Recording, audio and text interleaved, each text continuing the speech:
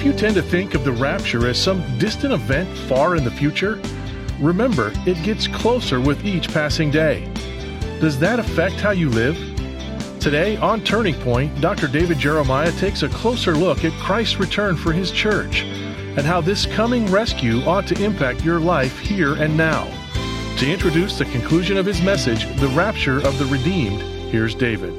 And thank you for joining us. This is Turning Point, and it's my privilege to be with you for the final broadcast of this week as we enter into a brand new month. Hard to believe that we're in April, but here we go. Today we're going to finish up what we started yesterday as we teach the last part of 1 Thessalonians 4:13 to 18. And we'll get into that in just a moment, but since this is a new month, here's a new resource for you to think about. It's called Bible Prophecy by the Numbers. Many numbers are found throughout God's Word, including ones specifically associated with Bible prophecy. So we have put this together in a very interesting little book called Bible Prophecy by the Numbers. We'd like to send it to you as our way of saying thank you for your resource help during the month of April. When you send a gift of any size to Turning Point during the month of April, be sure and ask for your copy of Bible Prophecy by the Numbers. Well, let's open our Bibles to 1 Thessalonians chapter 4, one of the key central passages on the rapture of the church. We'll finish our discussion of that today. The rapture trumpet will call all Christians to rise from the earth and meet the Lord in the air, and then they will go to heaven. The last trumpet for the church is like the last trumpet used in the Roman army. Soldiers were awakened in the morning by the first trumpet, which served as their alarm clock. The second trumpet assembled them for instructions for the day. At the third and last trumpet, they marched off to their assignments. So receiving salvation is like hearing the first trumpet. Accepting God's call to serve Him is the second trumpet. And when the third trumpet sounds, you're going to march home to heaven to be with the Lord.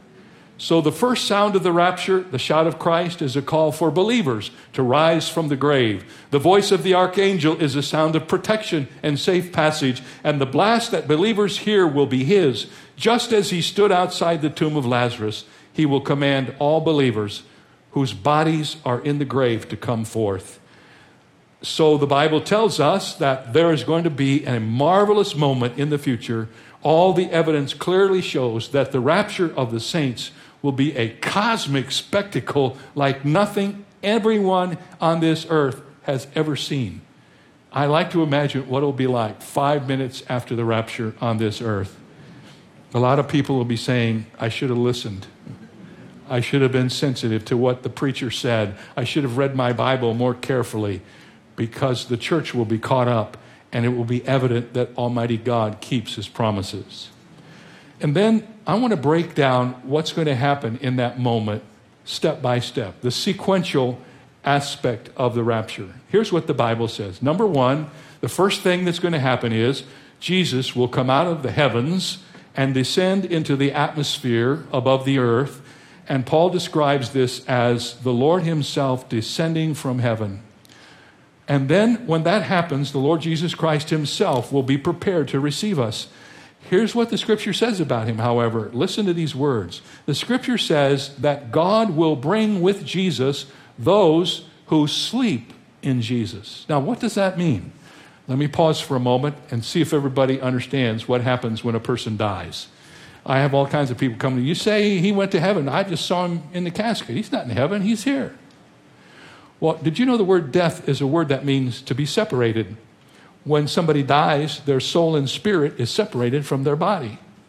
So when a Christian dies, what happens is their soul and spirit, the real them, goes to be with Jesus, and we put the house they lived in the grave. So what happens then is when Jesus comes back in the rapture, the Bible says when He comes back, He brings with Him the souls of those Christians who are already died. Why does He do that? Well, hang on, because after the return comes the resurrection. When Christ descends from heaven, He will begin by summoning to Himself those who are asleep. That's the word that Paul uses to describe death. In New Testament language, if a Christian dies, it's like going to sleep. When you go to a hotel and you stay in a hotel, you check in, you go in, you get in your room, you sleep, and you intend to get up in the morning. And when you are a Christian and you die, your body goes in the grave, it's asleep waiting for the resurrection. You don't die like a dog and disappear like some people say. No, you die as a Christian. Your spirit and your soul goes to be with the Lord and your body goes into the grave. So as soon as Jesus comes back, the next thing that happens is the bodies of those who have died are going to be resurrected. They're going to come out of the grave and they're going to go up to meet the Lord and be reunited with their soul and spirit that went to heaven when they died. That's what the scripture says. And listen to me now. These bodies, when they are resurrected, are going to be made new. You're going to get a makeover, sister. You may not be able to afford one now, but one day you're going to get one.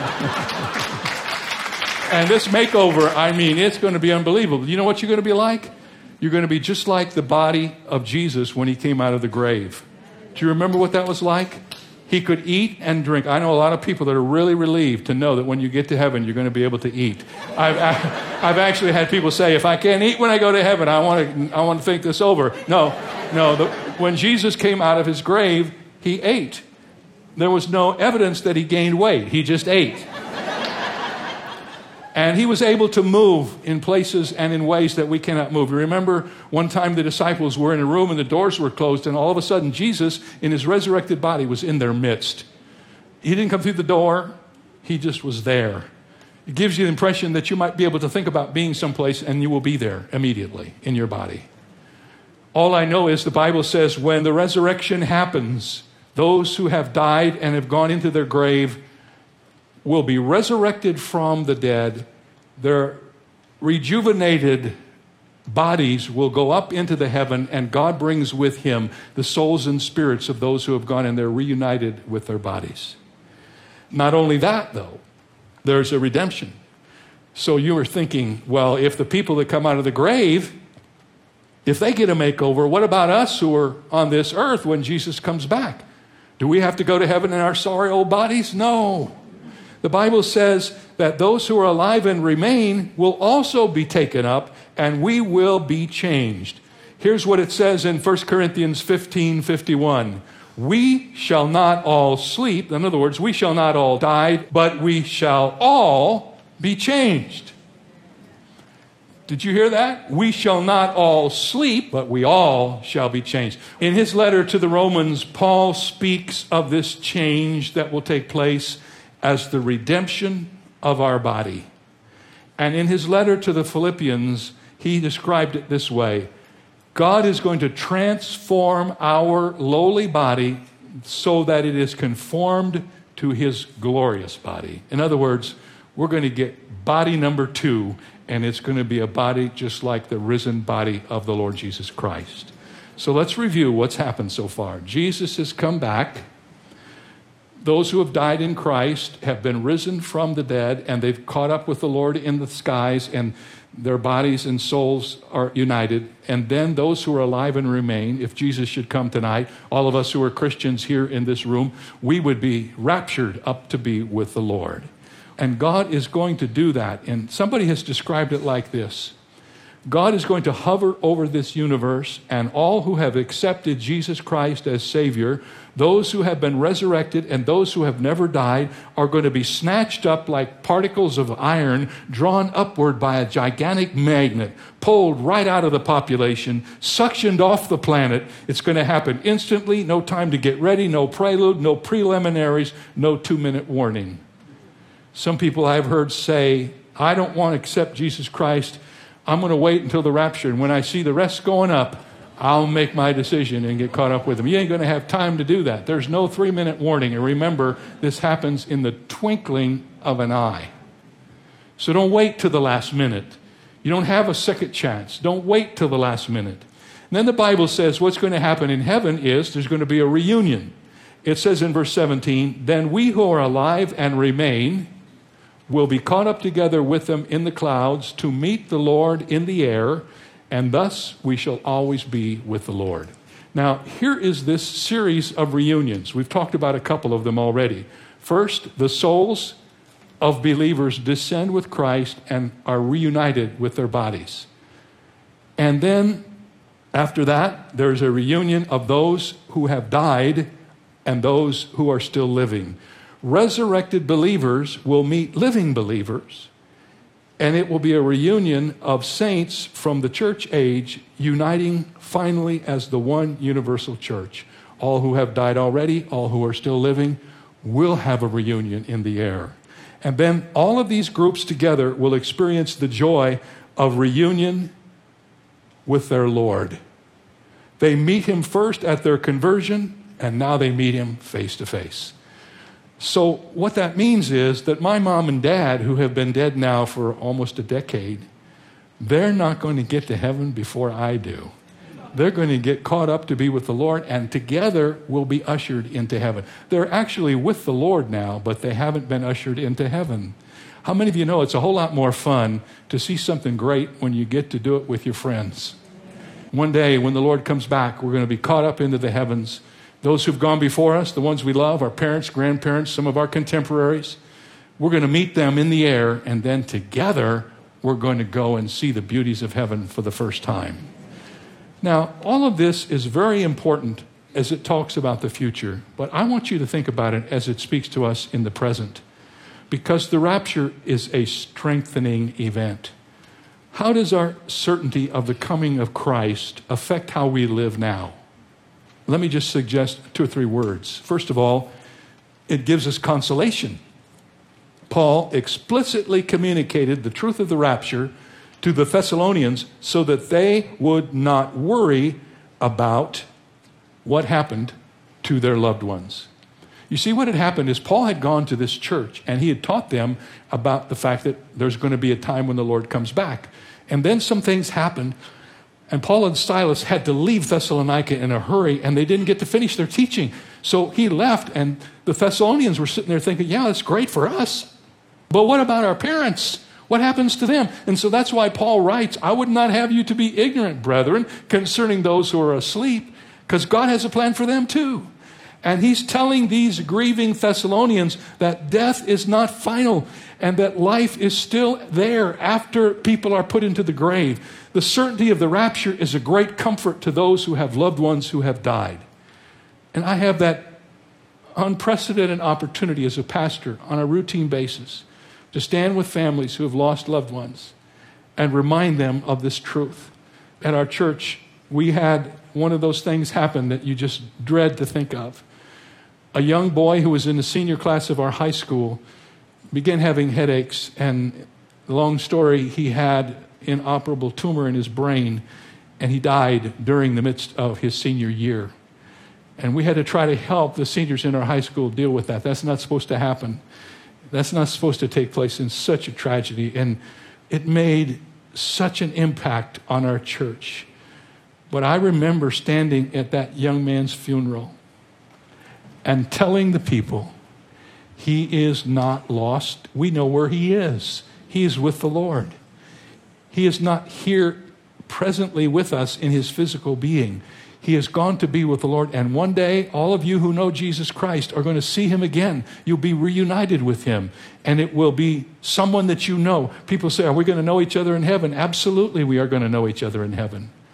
And he will be known in heaven. How would you like to be a preacher who didn't believe that Jesus took people to heaven and have to stand in front of an audience and say something encouraging in a situation like that? I am so glad that I know what the Bible teaches about the future. And I can encourage. And the Bible says when you do that, you're dealing with people who sorrow not as those who have no hope. When I was a student at Dallas Seminary years ago, I kind of worked my way through seminary by being a chaplain at the Baylor University Hospital. And one of the things that I had to do is respond to emergencies and things that happened. And oftentimes when there was a death, I would be called to come to the family room. I carried a beeper around, and it was like I never wanted it to go off because I knew when it did, I would be on duty. And I worked there for 2 years, and I can tell you this is very interesting. I got to the place where I could almost tell you before I was finished in the room without ever saying a word, I could tell you, are those people Christians or are they not? People who are not Christians have a sense of despair and hopelessness, and there's nothing left. I was in the room several times when people would get down on the floor and beat their heads against the floor because of the loss of someone in their family. And then I would walk into the room where someone who was a Christian had died, and the family was Christian. Was there sorrow? Yes. Were there tears? Yes. But there was also this sense that they were not sorrowing as those who had no hope. So the resurrection and the rapture and the return of Christ is a wonderful truth. So that's why Paul says at the end of all of that, he says, therefore, comfort one another with these words.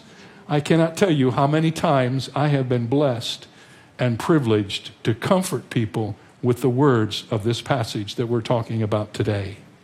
Not only is there an opportunity for there to be consolation, but the Bible also teaches us that we should have a sense of expectation. If the Lord Jesus could come at any moment, we should be prepared.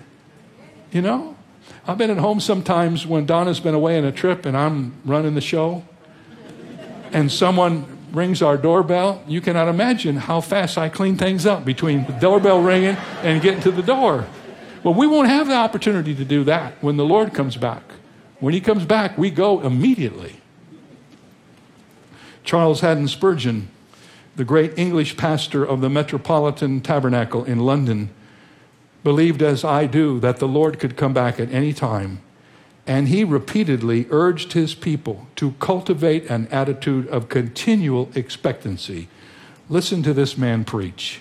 Oh, beloved, let us try every morning to get up as if that were the morning in which Christ would come.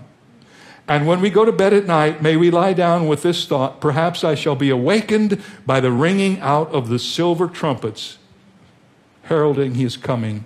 Before the sun arises, I may be startled from my dreams by the greatest of all cries. The Lord has come. The Lord has come.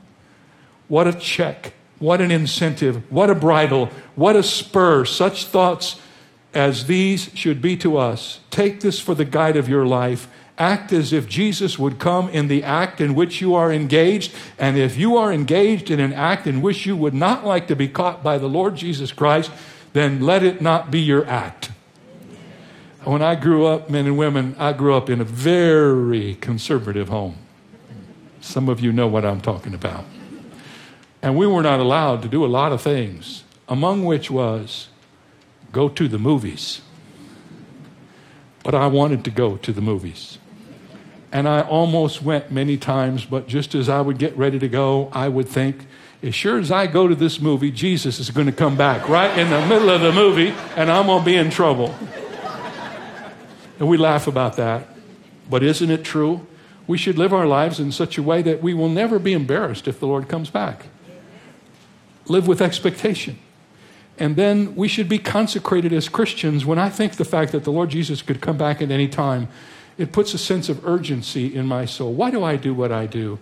Most men my age have quit a long time ago, and I continue to do what I do through radio and television and events because, as I mentioned to you earlier, my goal in life is not only to go to heaven, but to take as many people with me as I can. I want you to go to heaven. If one more sermon or one more radio broadcast or one more television program gets one more person in heaven, it's worth every effort that we put forward. And I think that's the way all of us should feel. If we do believe that Jesus could come back at any time, we shouldn't be passive. People say, why do you keep working at this stage of your life? And I tell them, when I went through cancer 20 years ago and God saved my life, I realized he didn't give me my life back to go sit on a beach. He gave me my life back to serve him. For as long as I can do that, that's what I plan to do. And I believe eternity is at stake for many people today. I remember reading about a man named Robert Murray M'Cheyne. He was a highly influential pastor and a poet who lived in the 19th century. He died shortly before his 30th birthday, and a lot of people thought that it was a waste for such a man to have lived so few years. Yet in those brief 30 years, he accomplished much more than most people do if they live a full lifetime. He wrote several books. He conducted highly successful campaigns. He set up a missionary program to reach the Jewish people in Israel. And I am told that M'Cheyne wore a wristwatch on which was engraved these words, "The night cometh."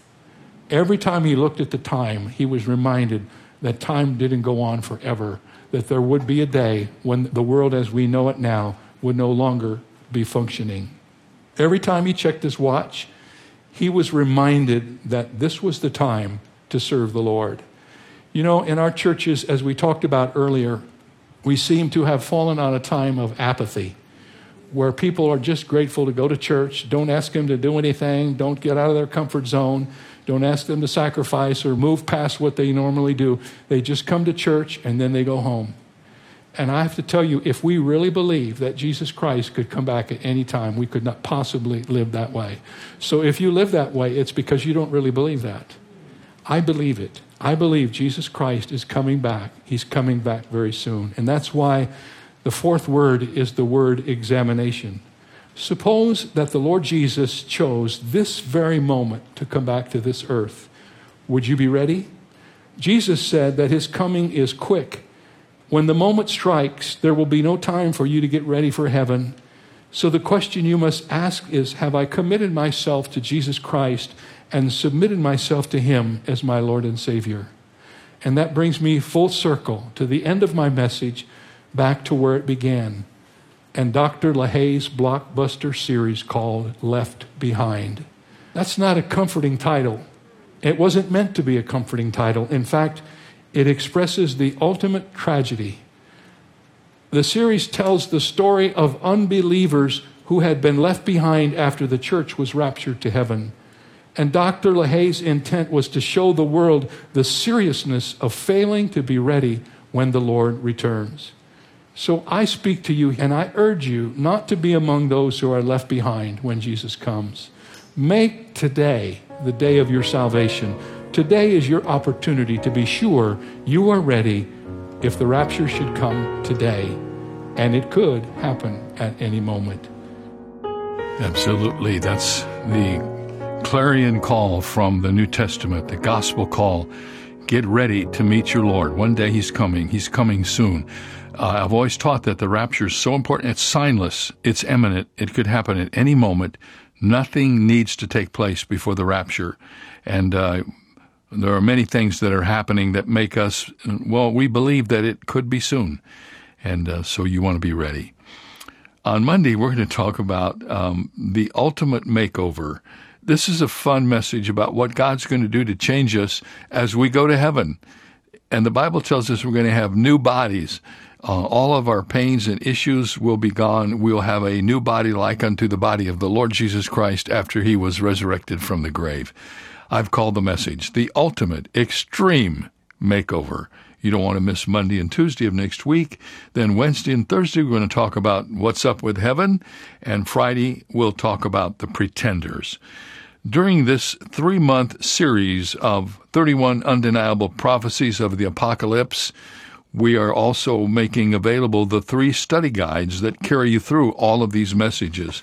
Today's message, The Rapture of the Redeemed, is it's lesson number 12, but it's the first lesson in volume 2 of the study guide series. So if you'd like to have the outlines and notes and illustrations and all that go into these messages in printed form, these study guides are about 140 pages. They are filled with just so much valuable information. When you get all 3 of them, you will have all the study material for this 3-month series. Once again, 31 Undeniable Prophecies of the Apocalypse, and this is Volume 2 that we began today with the Rapture of the Redeemed. I hope you have a great weekend. It's time to get back to church. If you haven't done it already, make sure you're actively involved. I tell everybody at Shadow Mountain, 3 things will help you be faithful and good as a Christian. Go to church every week, get in a small group, and find some way to serve the Lord Jesus. And when you do those 3 things, life gets better for you spiritually. I want to encourage you to do it. And make sure you look for us on television. We'll be there in your community on a station that will reach your home. Turning Point on television is now blanketing America and other parts of the world. So if you look for us, you'll find us. If it's during your church time, don't stay home and watch us. Go to church and record us, watch us later, and we'll see you on Monday. Have a great weekend.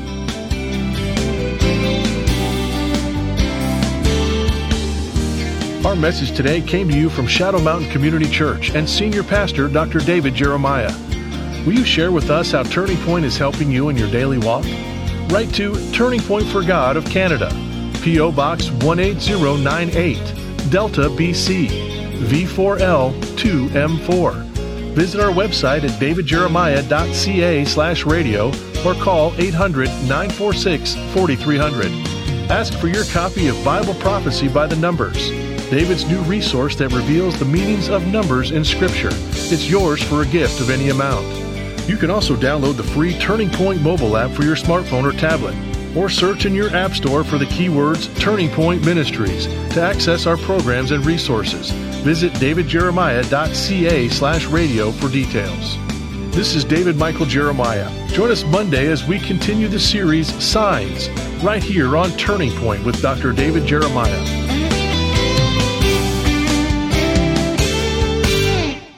Do you wish you had a better grasp of Bible prophecy?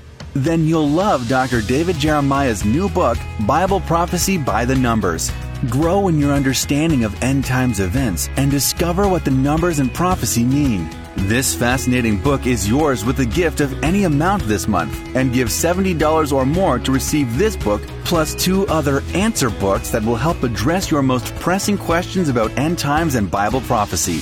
Find out more at davidjeremiah.ca. In all we do each day, Dr. David Jeremiah and Turning Point work to make a global impact for the kingdom of God. But we can't do it alone. That's where Bible Strong Partners come in. These loyal monthly supporters form the foundation of Turning Point, allowing Dr. Jeremiah to teach the whole counsel of God. Partnering with Turning Point enables you to share in the eternal impact of this ministry, leading people to Christ through our media and printed resources, multiplying Bible teaching broadcasts, presenting the gospel around the globe, and strengthening the saints. In appreciation for your partnership, Turning Point wants to provide you with exclusive monthly resources and study guides, member-only communications, an on-demand library of study content, and so much more. Are you ready to see what the Lord will do? Let's expect to change the world together. Go to davidjeremiah.ca/BibleStrong to become a Bible Strong partner today. That's davidjeremiah.ca/BibleStrong. Dr. Albert Schweitzer was one of the 20th century's most gifted men. With doctorates in medicine and theology, he was also a classically trained organist of great renown. But he is best known for the years he spent as a medical missionary in Africa. Dr. Schweitzer said once in a lecture, "The only ones among you who will be really happy are those who will have sought and found how to serve." That immediately brings to mind the words of another great medical and theological missionary, Jesus of Nazareth, who said, "The Son of Man did not come to be served, but to serve." This is David Jeremiah, encouraging you to get on the road to new life. Discover God's way to serve others on Route 66. Route 66, driving the word home. Log on to Route66Life.com and get your roadmap for life. Route 66. Start your journey home today.